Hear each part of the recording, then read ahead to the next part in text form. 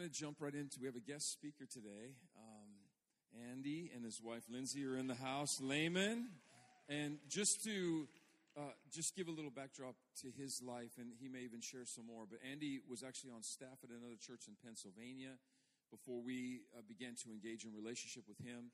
And he actually met some of the Harbor community at a conference out in California, and just some divine connections that happened during that time.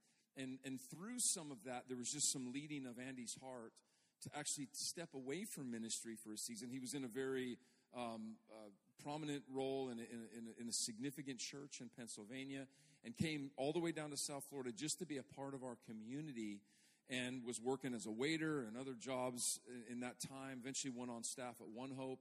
But I just saw Andy just grow and mature and take some place with God that was just incredible to watch. And you'd think, well, couldn't that have happened in ministry? It may have been able to happen, but isn't it more important to be obedient to God than try to figure out what we think is best for how we're to navigate our journey?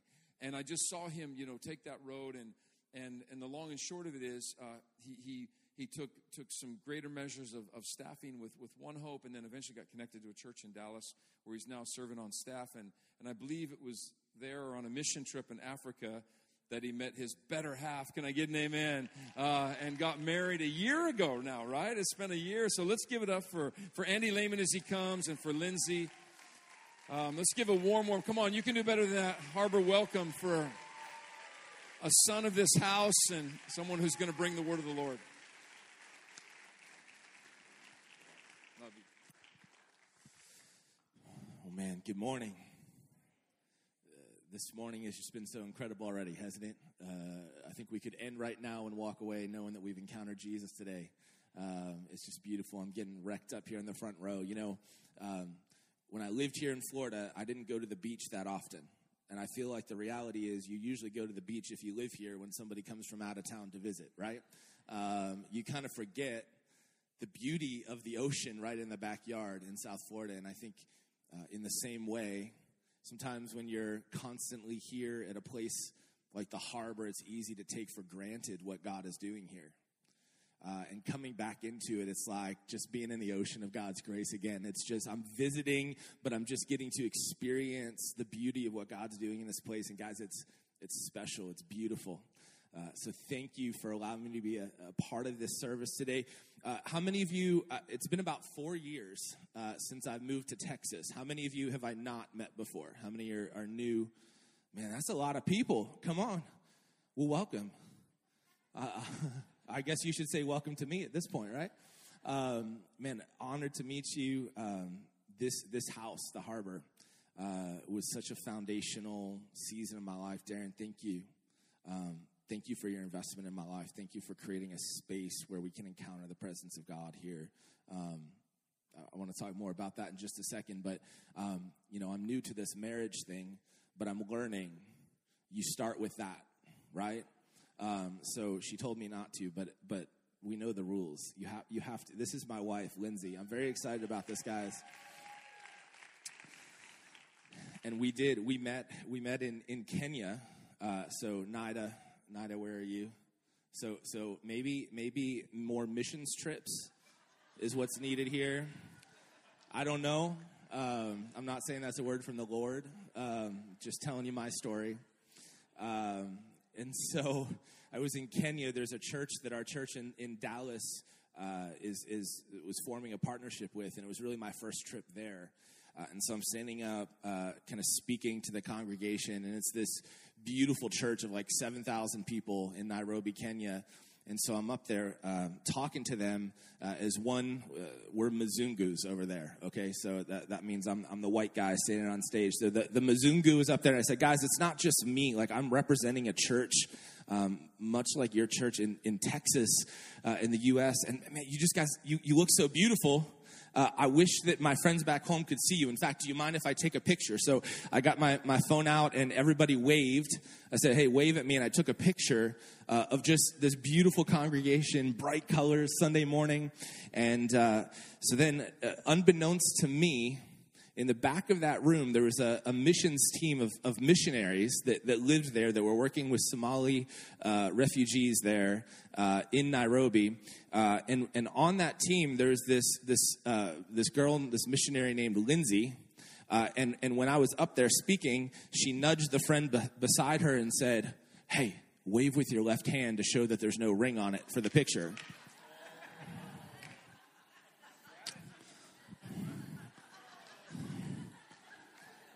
Lindsay, Nida, Lindsay, if y'all want to hang out. So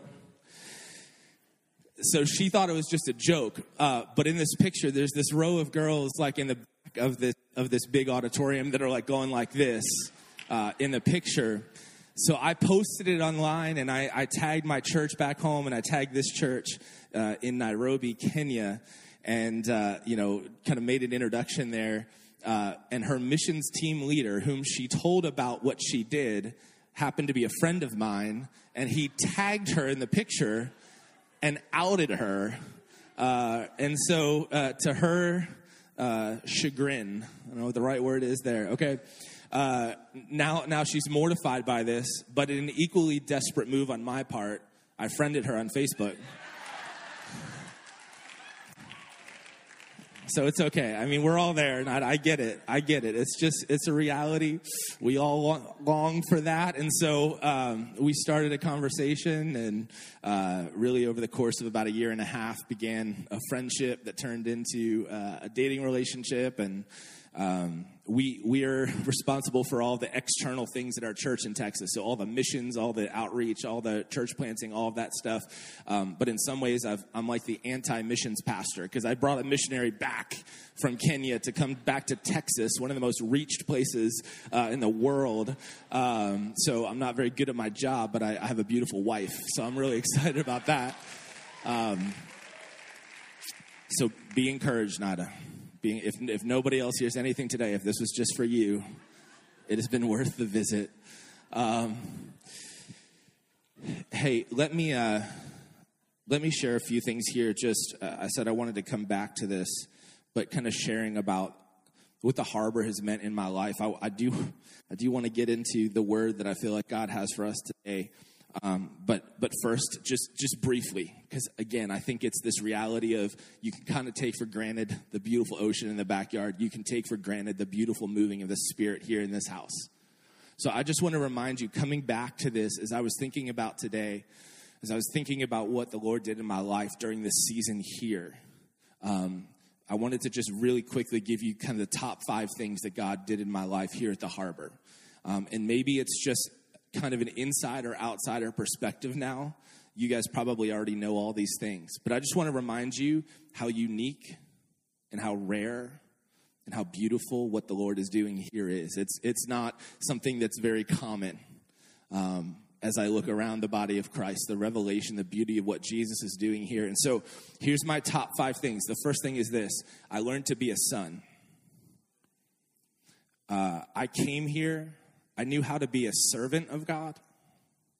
I knew how to perform for God. But when I came here, I learned to just be a son. And I think, Darren, to your point about not being in ministry for a season, the Lord was saying, hey, I don't value you because you're in ministry. I don't value you because of the gift I've given you. I don't value you because of the performance that you're able to do for me. I value you because you're my son.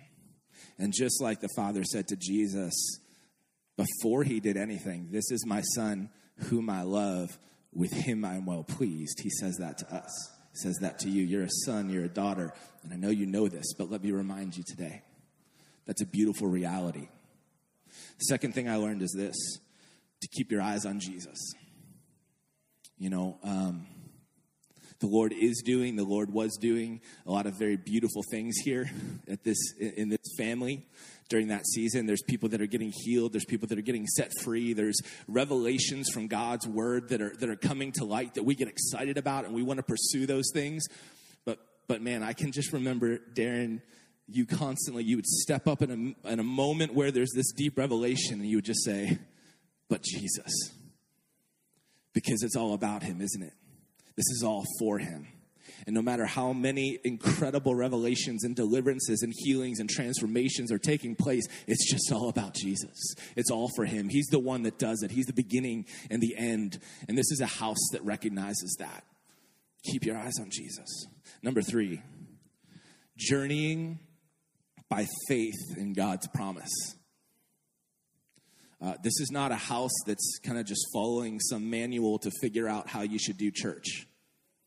This is a house that is contending for the fullness of what God wants to do and what only God can do. And like Abraham, I know that's a message of this house. Like Abraham, who left his land, though he did not know where he was going because he was searching for a city whose builder and maker is God. So too is this a house that is searching for the fullness of what God can do, not even knowing fully what that looks like, but stepping out in faith and saying, God, whatever you want to do, I'm in for it. Lord, we're going to step out in faith. We might not understand the full reality of what that means, but we're not going to dumb it down to what we think we can accomplish and look at a handbook and come up with principles. We're going to trust you, God. We're going to pursue you. We're going to go after everything that you want for us, because in the process, that means experiencing everything that he wants for us as individuals, but also as a corporate reality of what he wants to do in the body of Christ. Journeying by faith in the promise. That was number 3. Number 4, being a people, not just being a person. Being a people, not just being a person. I think I came here as a person. You know, we live in America. We have freedom. We are maybe the most individualistic society that's ever existed on the planet. And it's typically all about what we get out of things. And many times that carries over into the reality of the church. And we come for what we can get out of it. And what God can do and how it's going to minister to us and if it fits our preferences. But I learned here that really what God's up to, it's not just about building persons, but about building a people. And the corporate reality of the promises of God's word and what he's wanting to do. And it's not just about me as an individual. It's not just about you as an individual. God is raising up a collective body here.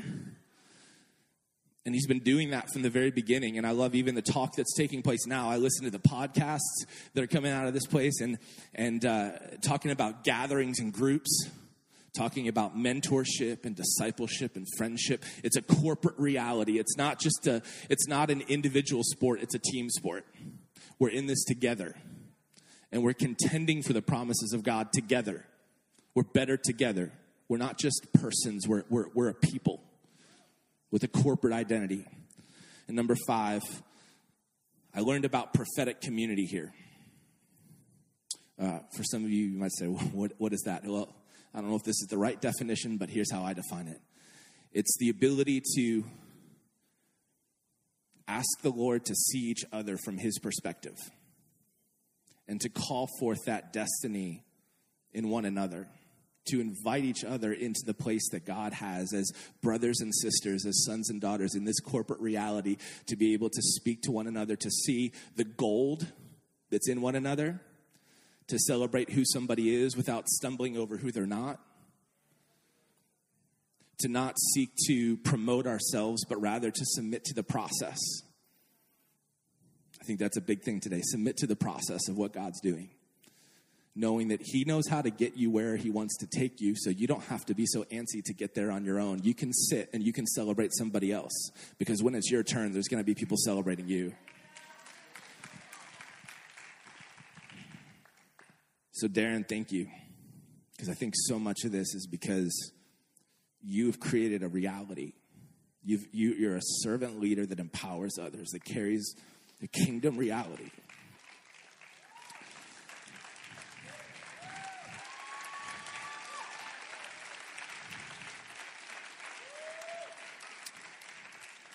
You're coming under and you're lifting up and you're creating a space where God can do what he wants to do in the lives of people and build a community. And so that was a great applause. But can we just honor Darren and Wendy one more time?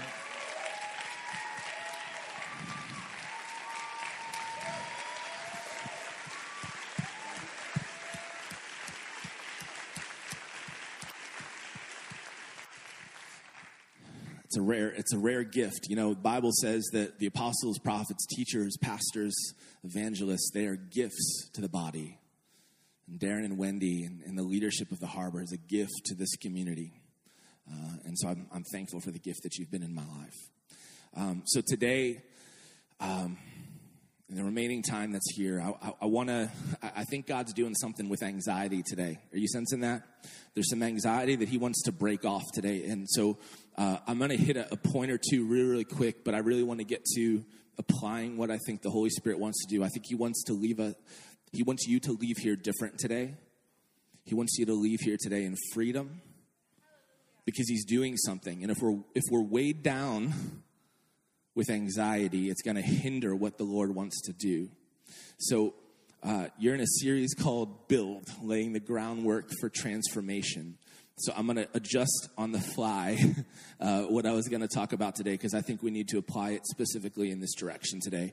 But I think there's a principle here that is it's life transforming.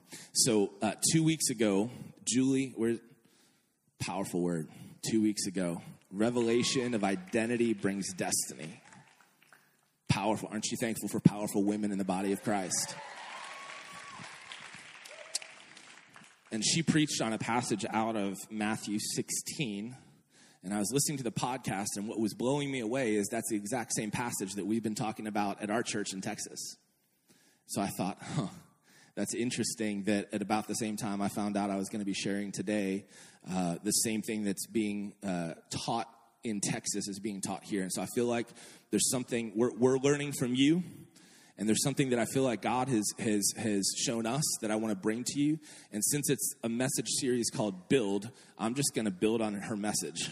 Rather than starting from scratch, I just want to add some context to that passage that she so beautifully preached on. In fact, Darren, last week in the message, you mentioned that as well.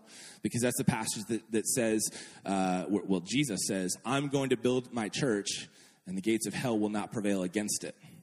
And last week you said, Jesus said that, and he means it. So let's talk about that for a second, and then I think it means something for us as it relates to anxiety as well. So let me just jump into the passage here, okay? It's Matthew 16, and you guys all know this. If you didn't hear these messages, you need to go back and listen. Powerful revelation. But let me read these to you here, starting in verse 16 of Matthew 16:13. It says this: when Jesus came into the region of Caesarea Philippi, note that. All right, we're going to come back to that in a second. It's important that that's mentioned. He asked his disciples, saying, "Who do men say that I am? Who do men say that I, the Son of Man, am?" So they said, "Some say John the Baptist, some Elijah, and others Jeremiah or one of the prophets." He said to them, "But who do you say I am?" Right, and so. Not going to go into this. Julie did a great job, but man, that question is a powerful question. Who do you say he is? Because there's a theologian named Tozer, A.W. Tozer, who said, your view of God is the most important thing about you. More than anything else, your view of God is the most important thing about you. So who do you say he is? It's a very important question. Verse 16, Simon Peter answered and said, "You are the Christ, the Son of the living God." Jesus answered and said to him, "Blessed are you, Simon Bar-Jonah," or Simon, son of Jonah. "For flesh and blood has not revealed this to you, but my Father who is in heaven." Now, Julie did a great job of talking about how we need to get that revelation for ourselves, right? Simon's revelation was from heaven. It wasn't just that he heard it from somebody else. It wasn't just that his mama told him about it. He got a revelation of who Jesus was from the Father. And we need that same, that's my prayer. God, give us revelation. Even today, Jesus, as we look to your word, would you give us revelation? God, not even the words that I speak, but would you speak to our hearts today? Would you reveal yourself, reveal your Son to us and in us today in a new way? We need it from you, God. We need that revelation from heaven. Here's the revelation of this passage, though. It's not just a generic revelation. He said something specific, didn't he? It wasn't, whatever you want it to be, Simon, that's your revelation. Whatever you need, Simon, that's your revelation. That wasn't how it was stated. There's a very specific revelation that Simon Peter had, and it was this, that you are the Christ, the Son of the living God. You are the Christ, the Son of the living God. Now, that word Christ, it literally means anointed one, And as you think about the narrative of the Bible, Old Testament, New Testament, when you think about who were the ones that were anointed, who was it? There's priests and there's kings. And most commonly, it's the kings that are anointed. And even in the context of Simon Peter saying, you are the Christ, the Son of the living God, what he's saying is you are the anointed one. You're the anointed king. You're the Son of God. You're anointed as king. You were the Christ. You were the Messiah. The Jewish understanding was that he was the king that was coming to deliver them and bring freedom and to reinstate his kingdom on the earth. So he's looking at him and basically he's saying, you're a king. You're the king of all kings. You're higher than anything else. As we sang about earlier, man, he is the God of creation. He breathed out the stars. He sustains us. He gives us breath. All things hold together in him. He is the king. This is the revelation that Simon Peter had. And there's a lot of revelations of who God is. God is, gosh, here's what's amazing to me. He's infinite, right? There's no end to who he is. Which means that even in eternity, for all of eternity, we're never going to get to the end of who he is. There's always new things to discover about him. So that's why I think in heaven they're saying, holy, holy, holy. They're constantly discovering new things about the amazingness of who God is. Okay? And so there are so many things, but the revelation specific to this reality is that he is the king. So is he father? Yes. I learned how to be a son here. Is he my healer? Yes. Is he my restorer? Yes. Is he my deliverer? Yes. Is he my Prince of Peace? Yes. But he's also my king. And here's where there's this tension that we need to grapple with and we need to grasp. Because sometimes when we get excited about the fact that he's our father, we lose sight of who he truly is. That our father is not just, oh, come here, son, it's okay. Yes, he is that.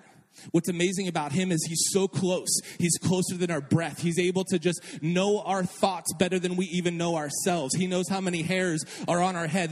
He's the closest being in the universe to us, but yet he's the greatest being in the universe. And we can't miss that. We can't lose his vastness and his power in the midst of experiencing his intimacy. But we need to hold those things in tension and realize, yes, he's my father. Yes, I can come to him. Yes, just as I am, he accepts me. Just without any changes, I come to him, and that's what changes me. His presence changes me. But also, he's the king of the universe, who came up with the concept of light and spoke it into being, and it existed. Are you kidding me? He's the king. So if he's the king, then how do we need to respond to him? How do you respond to the king? It's not about me getting him on my agenda. It's about submitting to his. It's not about doing something and asking him to bless it. It's saying, God, what is your will? Not as a servant, but as a son. It's about bowing my knee before the most powerful being on the planet. Just because he's close to us doesn't mean, it's the whole story from C.S. Lewis where they talk about Aslan the lion, that he's not safe, but he's good. He's not safe. He's the King of kings and Lord of lords, and there's no one like him. And that's the reality that Simon Peter had. You're the Christ. You're the Son of the living God. You're the King of kings. You're the Lord of lords. Here's what gets me, though. Here's just the context that I feel like we need to grasp, and I never heard this before. But this is why the fact that it says that this revelation took place in Caesarea Philippi, that's where he took his disciples to tell them this. This is where this comes in, and it's really important. Can you put that first picture up on the screen? So this is an artist's rendering of what Caesarea Philippi, kind of the center of that region, would have looked like in Jesus' day. So Caesarea Philippi is in the northern part of the kingdom of Israel. And it's an area that, thousands of years before the Israelites were there, before it was the place where the kingdom of Israel had conquered, the Canaanites lived there. And Caesarea Philippi was one of the kind of main centers of the worship of a false god called Baal. And in this area, they would worship Baal by doing unspeakable things, including human sacrifice and crazy sexual things. Just demonic stuff for generation upon generation upon generation took place here. And then other cultures came in, the Greeks, the Romans, and with each new kingdom that would come in and conquer a territory, they would build their temple on top of the previous one to show their dominance. So they would come in and they would tear down the temple to Baal. And during Jesus' day, it would have looked like this, as a temple to the god Pan, who is the god of fertility, among other things. He was half man, half goat. And in this place, in Caesarea Philippi, it was the center of what we would probably look at as demonic witchcraft that was taking place as people came to worship the god Pan, who is half man, half goat, doing things that mix those together. I'll let you figure that out. And there's demonic practices that are taking place here. In fact, go to the next picture. Right behind that temple, there was a cave that was known to everyone as the gates of hell or the gates of Hades. And it was believed that this was the portal to the underworld. That this is the place where the gods of the underworld would come and go. And they would enter. And that's why people came to this place from all around to worship this false god Pan, from which we get the word panic. And they would offer sacrifices and do unspeakable demonic acts in this place because they believed those are the gates of hell. That's where the gods go back and forth. That was the common understanding of the day. So think about this. Jesus was born in Bethlehem. He lived in Nazareth. He was a Galilean. He taught at the temple. He had all kinds of opportunities to reveal to his disciples who he was. He could have taken them to Bethlehem and said, guys, who do you say I am? He could have taken them to Galilee and said, yeah, who do you guys think I am? He could have gone and stood on the Temple Mount and said, guys, who am I? But Jesus, to reveal the fact that he is king, that he is the king of all kings, chooses to take his disciples to the place that is demonic stronghold. He goes straight to the gates of hell on earth. And he says, hey, who do you guys say that I am? And Peter says, you're the king. You're the Christ. You're the Son of the living God. And we don't hear that there's a lot of attacks coming against him that day, do you? You don't hear that everyone was in an uproar and they came out of the temple of Pan and attacked the disciples, do you? Because Jesus is the conquering king who came to the very gates of hell to say, I'm actually the King of Kings. And I don't care what you think has power on this earth. I don't care where you think the demonic strongholds are. I don't care where you think it's the darkest and dimmest. That's where I establish my kingdom, and the gates of hell will not prevail against it. So the very next verse.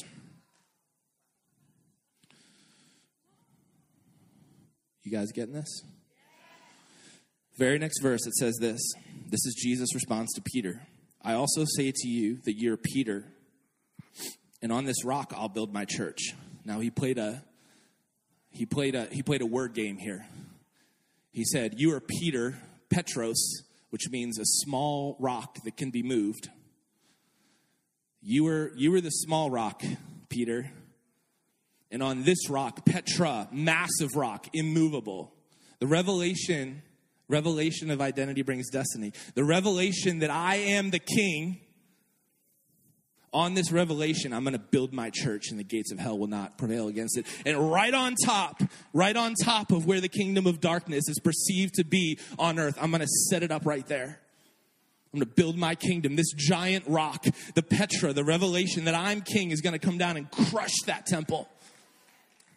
And I'm not able to be moved. That revelation cannot be moved. The rock of revelation that Christ is the king. On this rock, I will build my church, Jesus said, and the gates of hell will not prevail against it. Jesus is the king. Yes, he's Father. Yes, he's healer. Yes, he's our peace. But he's our king. He's all powerful. He's almighty. He knows what he wants to do. He knows what he's doing. He's building. He said, I will build my church, and the gates of hell will not prevail against it. But what does that mean, church? I will build my church. The word church there is ecclesia. Ecclesia. literally means a called out gathering. And Jesus borrowed this word. It's not a Christian word during his day. Ecclesia is, let's call it like the Senate would be in Greece. Okay? So during this day, the ecclesia, they were the called out gathering. It wasn't just an individual, it was a gathering who would come together and they would align with the emperor and make decisions and enforce his reign in his territory. Okay? So when Jesus says ecclesia, church, he's actually borrowing this powerful government reality of a gathering built on the revelation that he is king, crushing the enemy, as was even foretold from the very beginning, that I will crush his head. And on the revelation that he is king, his ecclesia, his called out gathering, his body that carries his authority is given the keys, because that's the next verse. I'll give you the keys of the kingdom.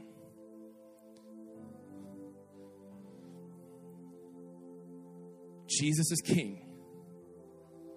He's crushed the enemy. We are his church, his ecclesia, his called out gathering. That he is called to stand on that revelation, to stand on that rock, that he is king. As living stones, as little rocks, right? Because the Bible consistently talks about that we're like living stones. That we are gathered together as living stones into a temple that he fills with his presence on the revelation that he is king to enforce his will on the earth. He's overcome the enemy. The gates of hell will not prevail against it. Gates are not offensive. They don't come after anybody. No one's ever said, oh no, the gates are coming. The gates are defensive. The enemy is trying to hold back what God wants to do. And God is saying to his church, to his ecclesia, rise up.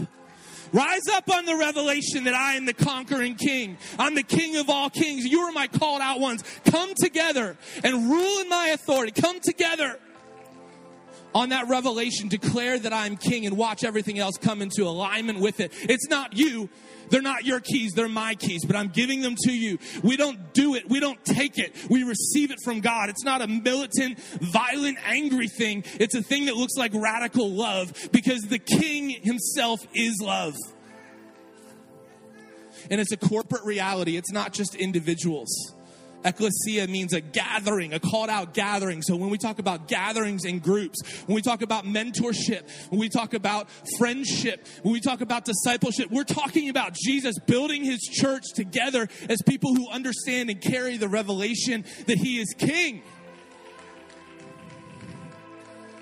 So what does this mean for you? I think today, Betsy, as you were singing earlier, I'm undone on the front. As you sang, anxiety bows at the name of Jesus. And here's what I saw. I saw Jesus, because I'll be honest, Julie, I'm going to be really transparent with you, okay? When I was out in the lobby, Julie said, Andy, what's God doing in your life? And I said, I've realized how much I struggle with anxiety, and he's healing me. So is Jesus during worship, or as Betsy during worship is singing about Jesus, and that anxiety bows at the name of Jesus. Here's what I saw. I saw anxiety. Jesus is our defender. Jesus is the king. Jesus who has all authority. I saw him saying to anxiety in your life and in my life, bow. And that anxiety bowed. And then I felt like Jesus said, now you stand. You take your stand against the enemy. You take your stand against the evil one. The anxiety, I'll tell it to bow at my name. At the revelation that I am king, that I have overcome, that I've established my kingdom on the earth. There's no barrier that can stop what God wants to do. The enemy may try. He may try to bring in that anxiety. He may try to put that weight on us. But I even had this dream the other night where just the weight of the world is on my shoulders. And I felt like it was like trying to carry all these rocks.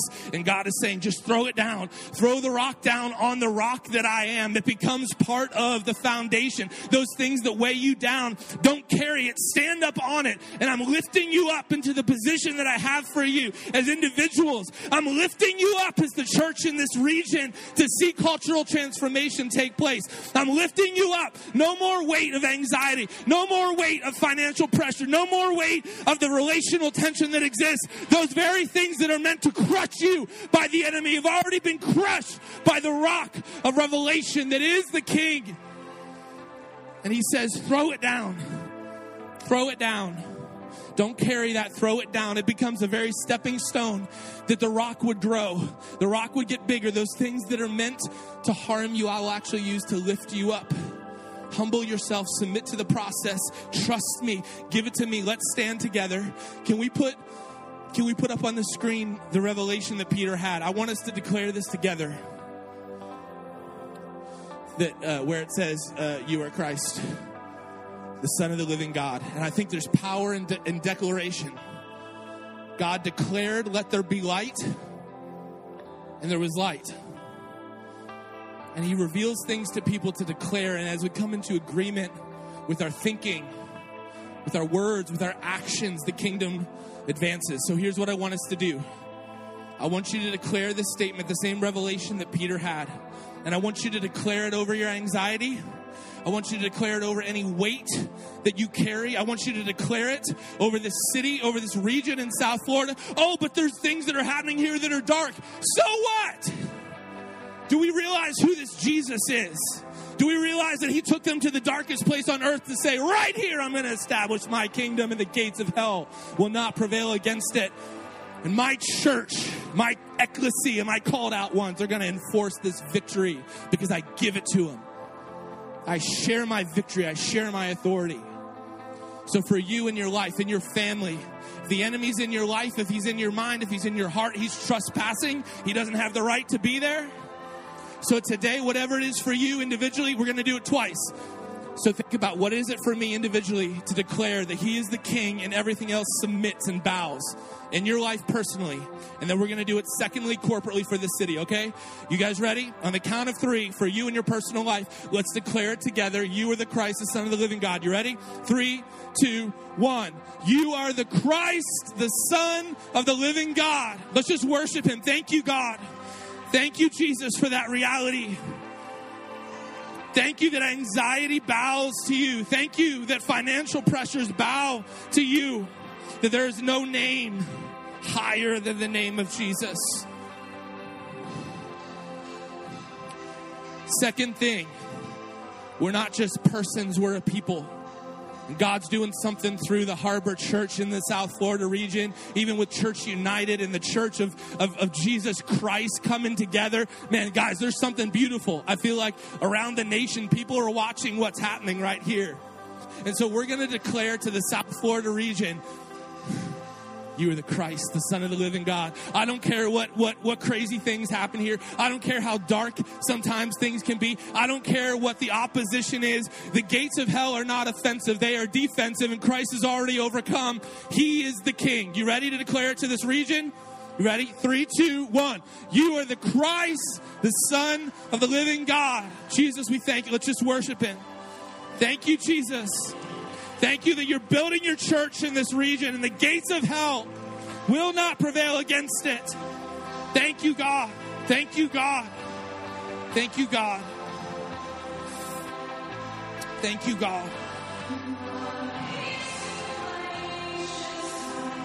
Thank you, God.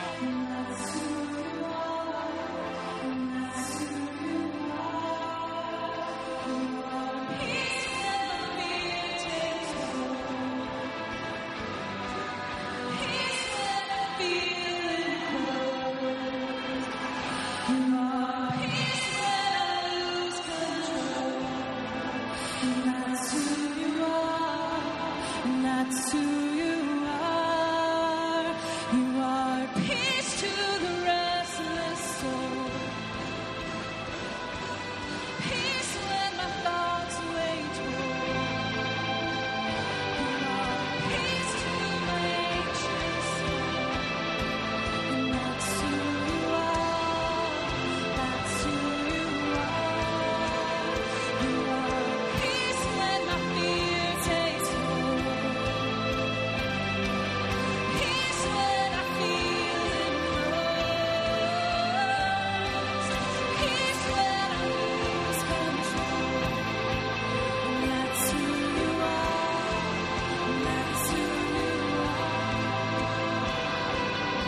Here's how we're going to end. The ministry team's coming up to the front right now.